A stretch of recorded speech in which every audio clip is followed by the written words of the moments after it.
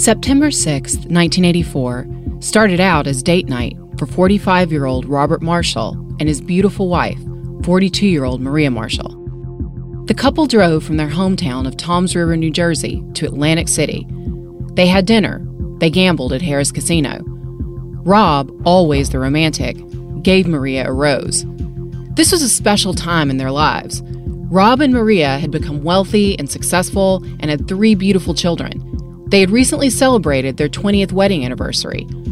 On that anniversary, Rob gave Maria 20 white roses, one for each year, he said, of their amazing marriage. But on that drive back on the dark road that night, shortly after midnight, something happened. Right after he passed through a toll booth on the Garden State Parkway, Rob would later tell police that he felt the back tire of his Cadillac go soft. Worried that he may have a flat, he pulled over to a picnic area to check it out. He told Maria to pop the trunk, and when he leaned down, he felt something hit him in the back of the head. When he regained consciousness, he found Maria lying across the front seat of the car, covered in blood. He ran out onto the road, and that's where a driver saw him at around 12:30 a.m., flagging down cars near the entrance to the Oyster Creek picnic area. Rob's head was cut open, and he had blood all over his face. Now, a lot of people, including me, may not have stopped for a man who was covered in blood in the middle of the night. But remember, back then, there were no cell phones, so the only way of getting help would have been to somehow reach a phone or to get someone else to make a call for you. And even with a head wound, Rob still looked like a well-dressed businessman. So the driver stopped, probably thinking that Rob had some kind of accident. And then Rob told the people in the car that his wife had been shot and begged them to call the police. So they drove up the road to a nearby payphone and called 911. When police got back to the picnic area, they found Rob's car, and inside, they found Maria, face down, stretched out across the front seat. They checked her pulse and pronounced her dead on the scene. She had been shot twice in the back. Rob was walking around holding his head. Later, he would go to the hospital and get 5 stitches. He told officers that the last thing that he remembered before being hit was another vehicle nearby, a dark-colored sedan. The next thing he knew, he said, he was hit. And when he woke up, he made his way to Maria in a daze. The single red rose he had given Maria earlier was on the floorboard. Now, Maria Marshall was the picture-perfect mom and wife. She was beautiful, with blonde hair and athletic. She and Rob were regulars at the Toms River Country Club, which was kind of the center of the local social scene. Rob was a successful insurance salesman. Maria was a stay-at-home mom to her 3 sons, 19-year-old Robbie, 18-year-old Christopher, a star swimmer in high school who was currently in his freshman year at Lehigh, and 13-year-old John. The boys would later describe their mom as their best friend and biggest supporter.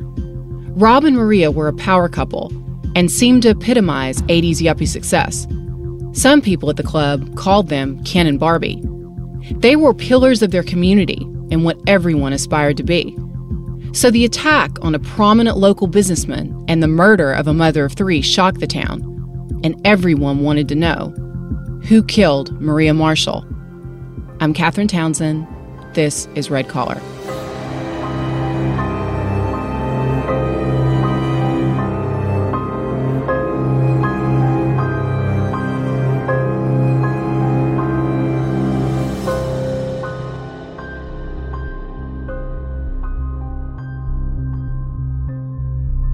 Maria Marshall's murder is a case that I've been obsessed with since childhood, when I happened to catch the true crime TV movie Blind Faith starring Robert Urich and Joanna Kearns on TV.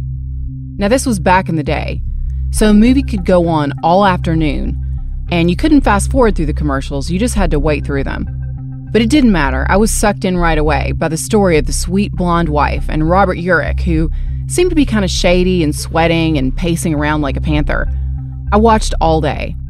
The heart of the story was those boys, the sweet and heartbroken brothers who were trying so hard to figure out what happened to their mother. The TV movie was based on an excellent book called Blind Faith by the journalist Joe McGinnis. I'm not sure why I was so fascinated with this movie. Maybe it was because Maria Marshall reminded me so much of my own mother, but I can't watch this movie without crying. The Marshalls had regular date nights along that route, and Joe McGinnis explained in his book that making those trips to Atlantic City, dropping big money at the casinos and getting comped, were serious status symbols in Toms River, and Rob Marshall was very concerned with status. Joe McGinnis wrote, quote, "They were, for the most part, middle-aged, restless, and bored. They were too far away from the cities, meaning New York and Philadelphia, to be hip, but not far enough away to be oblivious," end quote. Rob told police that he believed the motive had been robbery. He said that he thought that someone had followed him, maybe from the casino, after seeing him with Maria winning at the blackjack table. He kept telling police that his gambling winnings, over $2,000 in cash, were missing from his pants pockets. But Rob had secrets. For several months, friends and family members had noticed that his behavior was getting more bizarre. He had lost weight, seemed nervous, and was chugging his cocktail of choice, Cuba Libres, rum and cokes with a twist of lime, with increasing regularity. Rob and Maria were opposites. Rob was described as a bit snobby and pretentious and short-tempered, while everyone who knew Maria basically said she was a sweetheart. But she was also someone who was private. She didn't really engage in the sort of tit-for-tat, keeping up with the Joneses social scene. Her entire life revolved around her husband and her boys. Investigators began forensic testing on Rob's 1981 Cadillac Eldorado and on the shell casings that they found in the front seat. Maria Marshall's autopsy showed 2 bullet wounds that went through her back and out through her chest and left breast. She had been shot at close range, and a .45 caliber bullet was lodged in her forearm. She had been lying down when she was shot. Her left lung and an artery of her chest were lacerated. The cause of death was listed as massive hemorrhaging.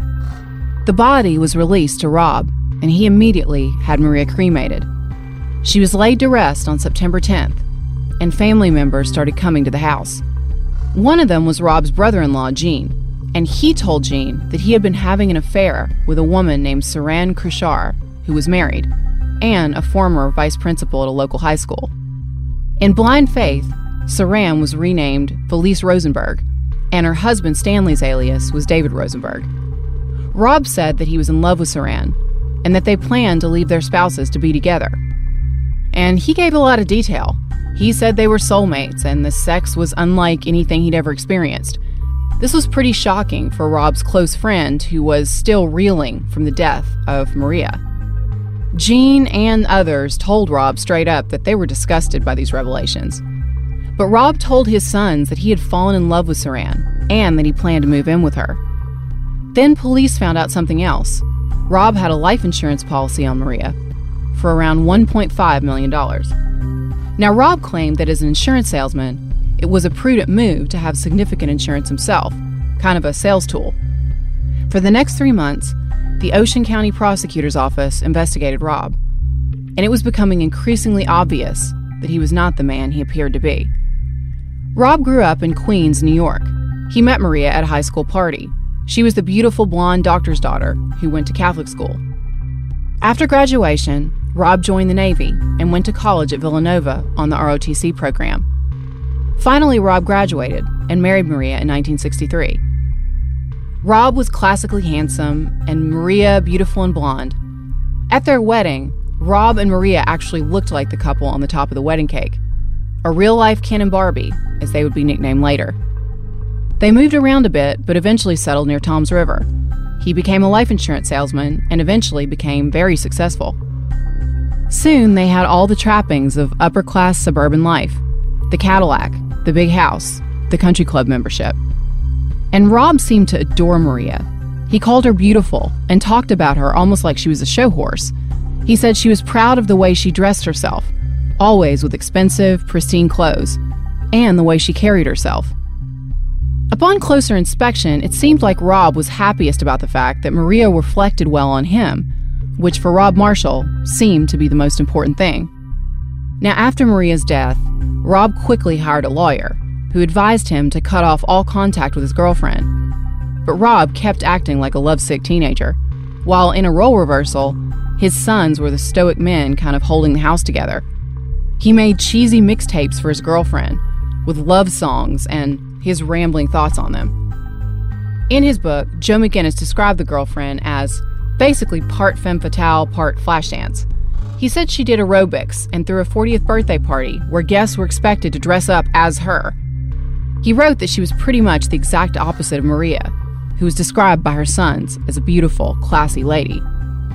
After her wake, people gathered in the Marshalls' home, and rumors started flying that Rob was acting more like someone hosting a cocktail party than a grieving husband at a wake.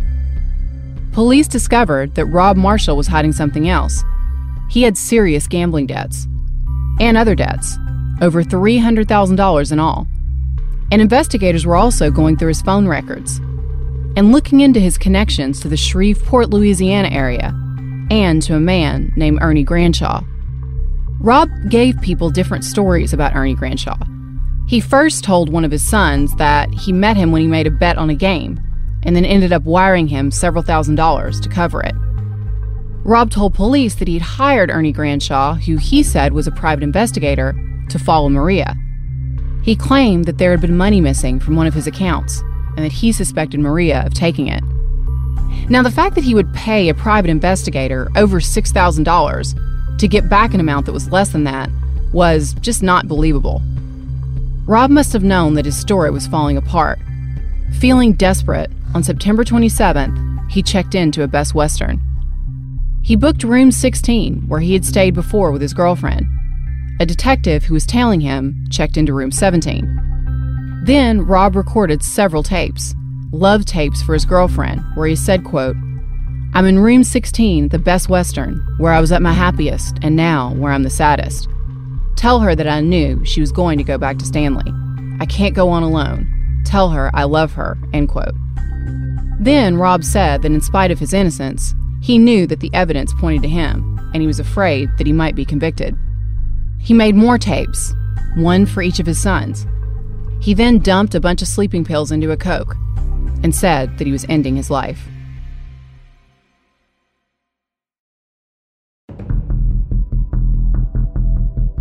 If this had not been such a horrific murder, it almost could have been a Fargo-style comedy. You have Rob Marshall acting like a teenager whose girlfriend dumped him on prom night. And you have the detectives following him at the motel, listening through the walls in the next room. And it was actually the detectives who ended up calling paramedics to help Rob. And all this time, Rob Marshall is such a narcissist that the only grief he feels is the fact that his girlfriend dumped him. He never cried for his murdered wife, just for himself. The detectives who were tailing Rob got nervous. They called his room to check on him, and when he didn't answer, they called an ambulance. They got a passkey and found Rob on the bed, unconscious. Rob was taken to the hospital, and he was fine. It turned out that he hadn't chugged down the drink, just put his finger in the liquid and took a few sips. He said that he fell asleep before he could go through with suicide. The prosecution would later contend that Rob faked the whole thing just to get a version of his story out there through the tapes. And they were asking more and more questions about Rob's version of what happened on the night Maria died. An officer who saw him that night at the hospital, where he got 5 stitches in his head, later said, quote, "He didn't look like a man whose wife had just been murdered. He looked like a man on his way to a yacht," end quote.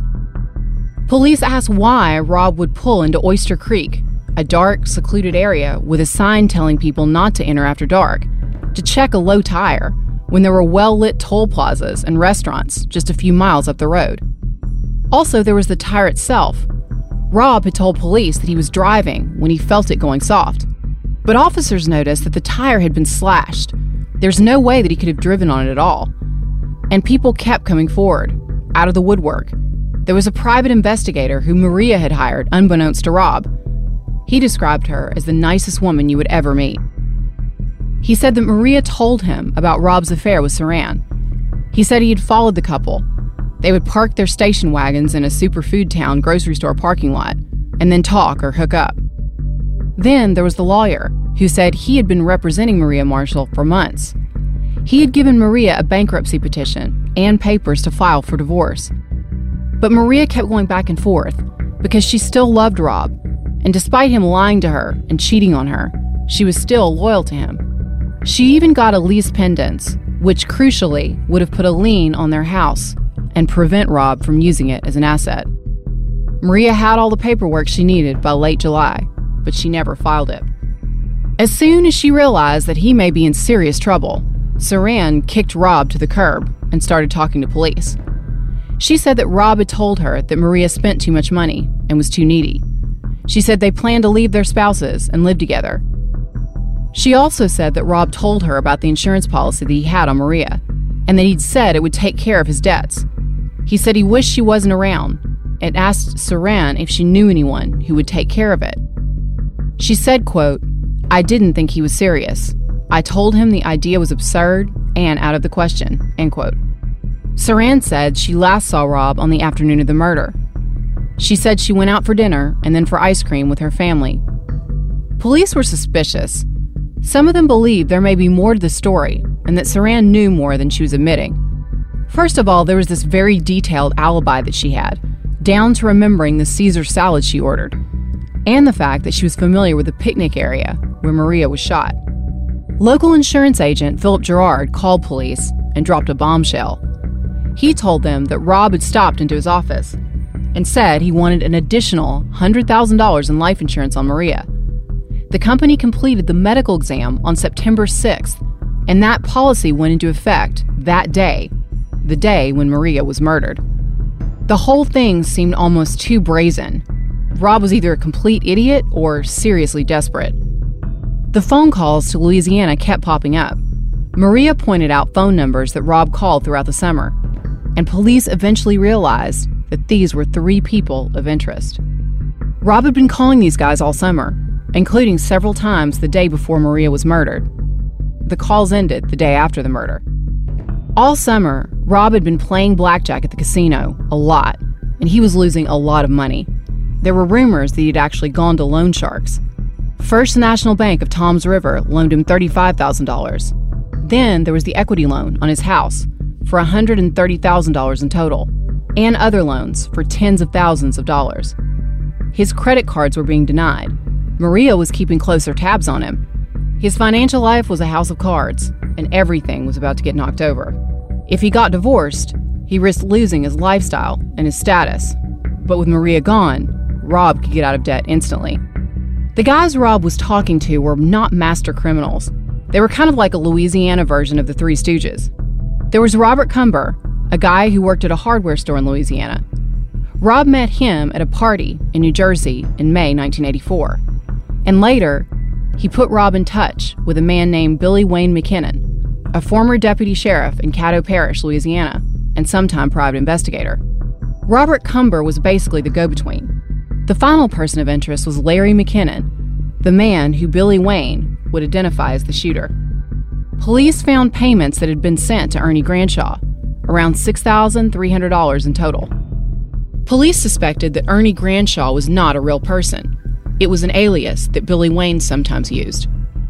Rob made that confession tape because he thought it would help him, but it ended up doing exactly the opposite, because in Rob's tape, he said that he had been talking to a man named Ernie Granshaw, but he said that man's real first name was Billy Wayne something.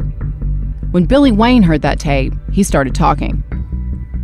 Billy Wayne told detectives that he agreed to kill Maria Marshall for $65,000. He told them that he had the impression that Rob Marshall had money, so he didn't really plan on killing Maria, but he figured that he may be able to string Marshall along as a cash cow for a while and get more money out of him.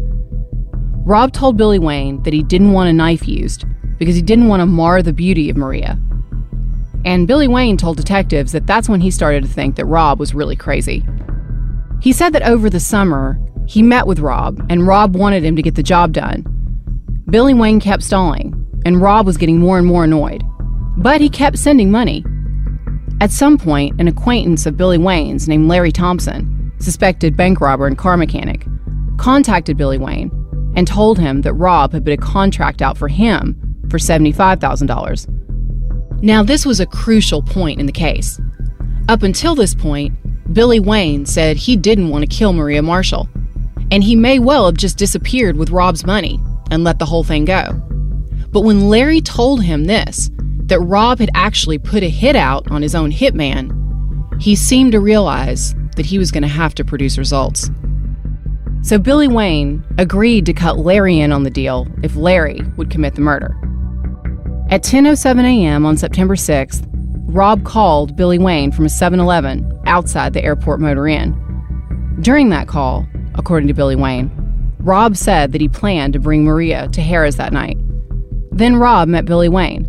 They rode around to a couple of sites in Rob's Cadillac, including the Oyster Creek picnic area. It was dark and secluded and seemed ideal. So Billy Wayne dropped Larry off at that picnic area. They waited for Rob to arrive, and then Larry shot Maria and hit Rob over the head.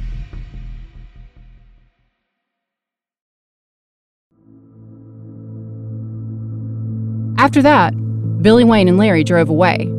They were annoyed that Rob only had a few $100s in his pocket, not the $15,000 that he'd promised would be there.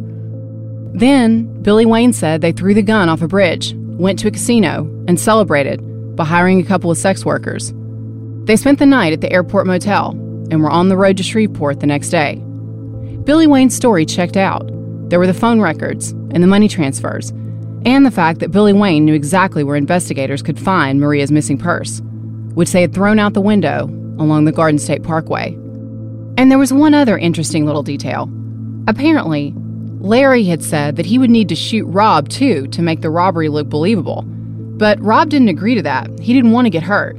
He said that he would be okay with getting hit over the head. Not too hard, though. He was adamant that he did not want to be a vegetable. Finally, Rob, Billy Way McKinnon, Robert Cumber, and Larry Thompson were indicted in the murder of Maria Marshall. Robert Cumber would get a 5-year sentence for his role in Maria's death. But when something went wrong with the plea agreement, this was later changed to a 30-year sentence. The trial of Rob and Larry Thompson began on January 27, 1986, in Mays Landing. Due to the pre-trial publicity in Ocean County, the venue had been changed. Rob's attorneys tried to have the love tapes he made for Saran thrown out of court. In the end, they lost, and the letter was admitted into evidence. In the movie Blind Faith, it was absolutely heartbreaking to watch those 3 boys show up in court, try to believe in their father, even in the face of all this overwhelming evidence. That's actually where the title of the book came from. The 2 older boys began to believe that their father might have killed their mother, but the youngest son stuck by his dad and continued to profess his innocence. The boys were torn. At one point, Chris expressed his hope that Rob would not be released on a technicality, because then they would never know if he was really innocent. Now, the prosecution, which was led by Kevin Kelly, had to connect the financial dots in this case, and they also had to make the jury believe that this church-going pillar of the community, who publicly adored his wife, had actually killed her. Men had affairs, and they stole money, but to go so far as to arrange a murder for hire on your wife of 20 years seemed incredible. Saran took the stand, and she gave hints as to a motive. She said over the summer, Rob was becoming more and more desperate, especially desperate about his financial situation. She said that they had known each other for a long time, 15 or 16 years, and traveled in the same social circles. By the way, everyone in Toms River was gossiping about this case, and there were reportedly a lot of nervous husbands waiting to see if Saran's alleged other affairs would be brought up. But the judge ruled that these would have to be left out. Then Rob took the stand. He made it all about Saran, and once again painted himself as a victim. He said he'd simply fallen in love with another woman, and the star-crossed lovers planned to leave their spouses, but Maria's tragic murder just happened to have occurred first. Then he started talking about the night Maria died, their last ride together. He said that they had fun gambling, and then on the ride home, she got tired. She took her earrings out and put her head in his lap and tried to go to sleep. Then he felt like his right rear tire was getting low. So they pulled over into the picnic area. He got out, told Maria to pop the trunk, and then leaned down and noticed that the tire was bulging at the bottom, but not totally flat. Then he added a detail that no one had ever heard before. He said when he leaned down to check the squishy tire, he heard Maria yell, "Oh my God." The prosecutor nailed him on this detail, and the fact that Rob wanted everyone to believe that it was a total coincidence that he had taken out so much life insurance on Maria, both on the day that Billy Wayne claimed that Rob had hired him, and again on the actual day she was killed. Then Rob said, quote, "Absolutely not." Keith Kelly kept bringing up Rob's assets and debts. He said that in July, Rob went to the bank and asked for a short-term loan, which they refused. At the time of Maria's death, Rob had a negative bank balance. He was in debt for just over $334,000. Rob continued to stick to his story, which continued to sound more and more outlandish. Kelly kept asking him how the jury could believe it was a coincidence that Rob neglected to tell the police that he met a PI he hired to follow Maria at the casino, and that he paid him $800 that day. Kelly also brought up the fact that he was sickened that Rob Marshall continued to profess love for Maria and to wear his wedding ring to court. Rob would also do other things that a lot of people suspected were for the benefit of the media, like holding up cardboard signs with the words "I love you" to his devastated sons. Finally, Kelly mentioned the wedding ring. He asked Rob if he still loved Maria. Rob said yes. Then Kelly said, quote, "Then can you explain to me, sir, why her ashes are still in a brown cardboard box in a desk drawer at the funeral home?" End quote. Kelly explained to the jury that Rob had never picked up Maria's ashes, and the judge allowed this line of questioning to go ahead because Rob opened himself up to it by testifying about his great love for his wife. That may have been the defining moment of the trial, when the jury realized that they were dealing with a cold-blooded killer. Even the sentiments he expressed to Saran were genetic, like the back of a Danielle Steele novel. And when she broke up with him, he moved on quickly. He was the definition of narcissistic and superficial. He went to Florida with a girlfriend named Terry right after he stopped seeing Saran, the so-called love of his life, and he visited another woman named Molly there, who he promised to marry just months later, even though she was already married to someone else. Kelly got Rob to admit that he had given Terry money to buy a car. Billy Wayne told investigators, quote, "This whole case is about money. He didn't do it for love," end quote. Right before the end of the trial, there was another twist. According to Blind Faith, Rob called his son Robbie and told him that he needed Robbie to basically lie and testify to the fact that he had been home on the day before the murder, at the time when calls were made from a phone booth to Billy Wayne. Robbie clearly was torn. He loved his father, but he took the stand and told the truth. Many people later commented that he would have made his mother proud. Keith Kelly summed up his description of Rob as a coward, self-centered, greedy, desperate, materialistic, and he's a liar. The jury agreed. They convicted Rob of capital murder on March 5th, 1986. He was sentenced to death. But Larry Thompson was acquitted. His wife Brenda and his sons gave him an alibi. All of them testified that they had seen him in Louisiana on or about the date of the shooting. According to Patch, New Jersey, Larry went back to Louisiana and kept getting into trouble with the law. Eventually, he was sentenced to 50 years for armored car robbery, the attempted murder of a Shreveport police officer, and other charges. In 2014, while incarcerated at Louisiana State Penitentiary in Angola, he admitted that he had been the one who pulled the trigger and killed Maria Marshall. He was 71 and knew that he couldn't be tried again due to double jeopardy. So Larry put an end to the 30-year mystery. Robert Marshall, on the other hand, has never admitted guilt in Maria's death. Rob began serving his sentence at Southwood State Prison in Bridgeton. He was resentenced to 30 years to life in 2006 after successfully overturning the death penalty sentence. This meant that he eventually became eligible for parole. His two older sons, Chris and Robbie, have worked hard to try to prevent that from happening. In 2006, Chris said, quote, "I lost my closest friend, my biggest supporter, and my biggest fan. Whenever I go to a wedding and the mother of the bride dances with the groom, I leave the room. I can't take it," end quote. They traveled to Trenton to ask the parole board not to release their father. They said that he had never confessed to their mother's murder, nor shown any remorse, according to the Asbury Park Press. Rob actually seemed to have a good chance of possibly getting parole, but he died in prison after suffering a debilitating stroke. He was 75. Chris Marshall spoke after his father passed away. He said, quote, "For the past 30 years of my life, I have lived with the reality of having a parent who is a monster.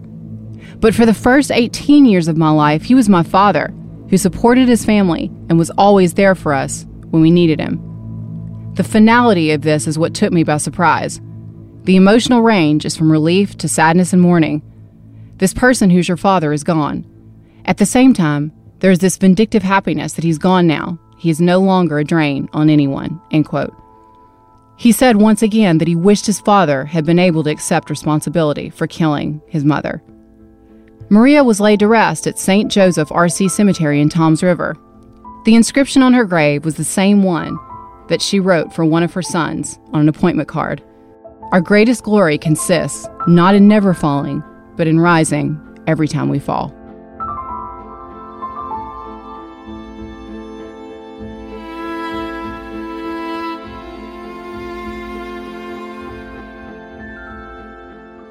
Red Collar is an AudioChuck original podcast.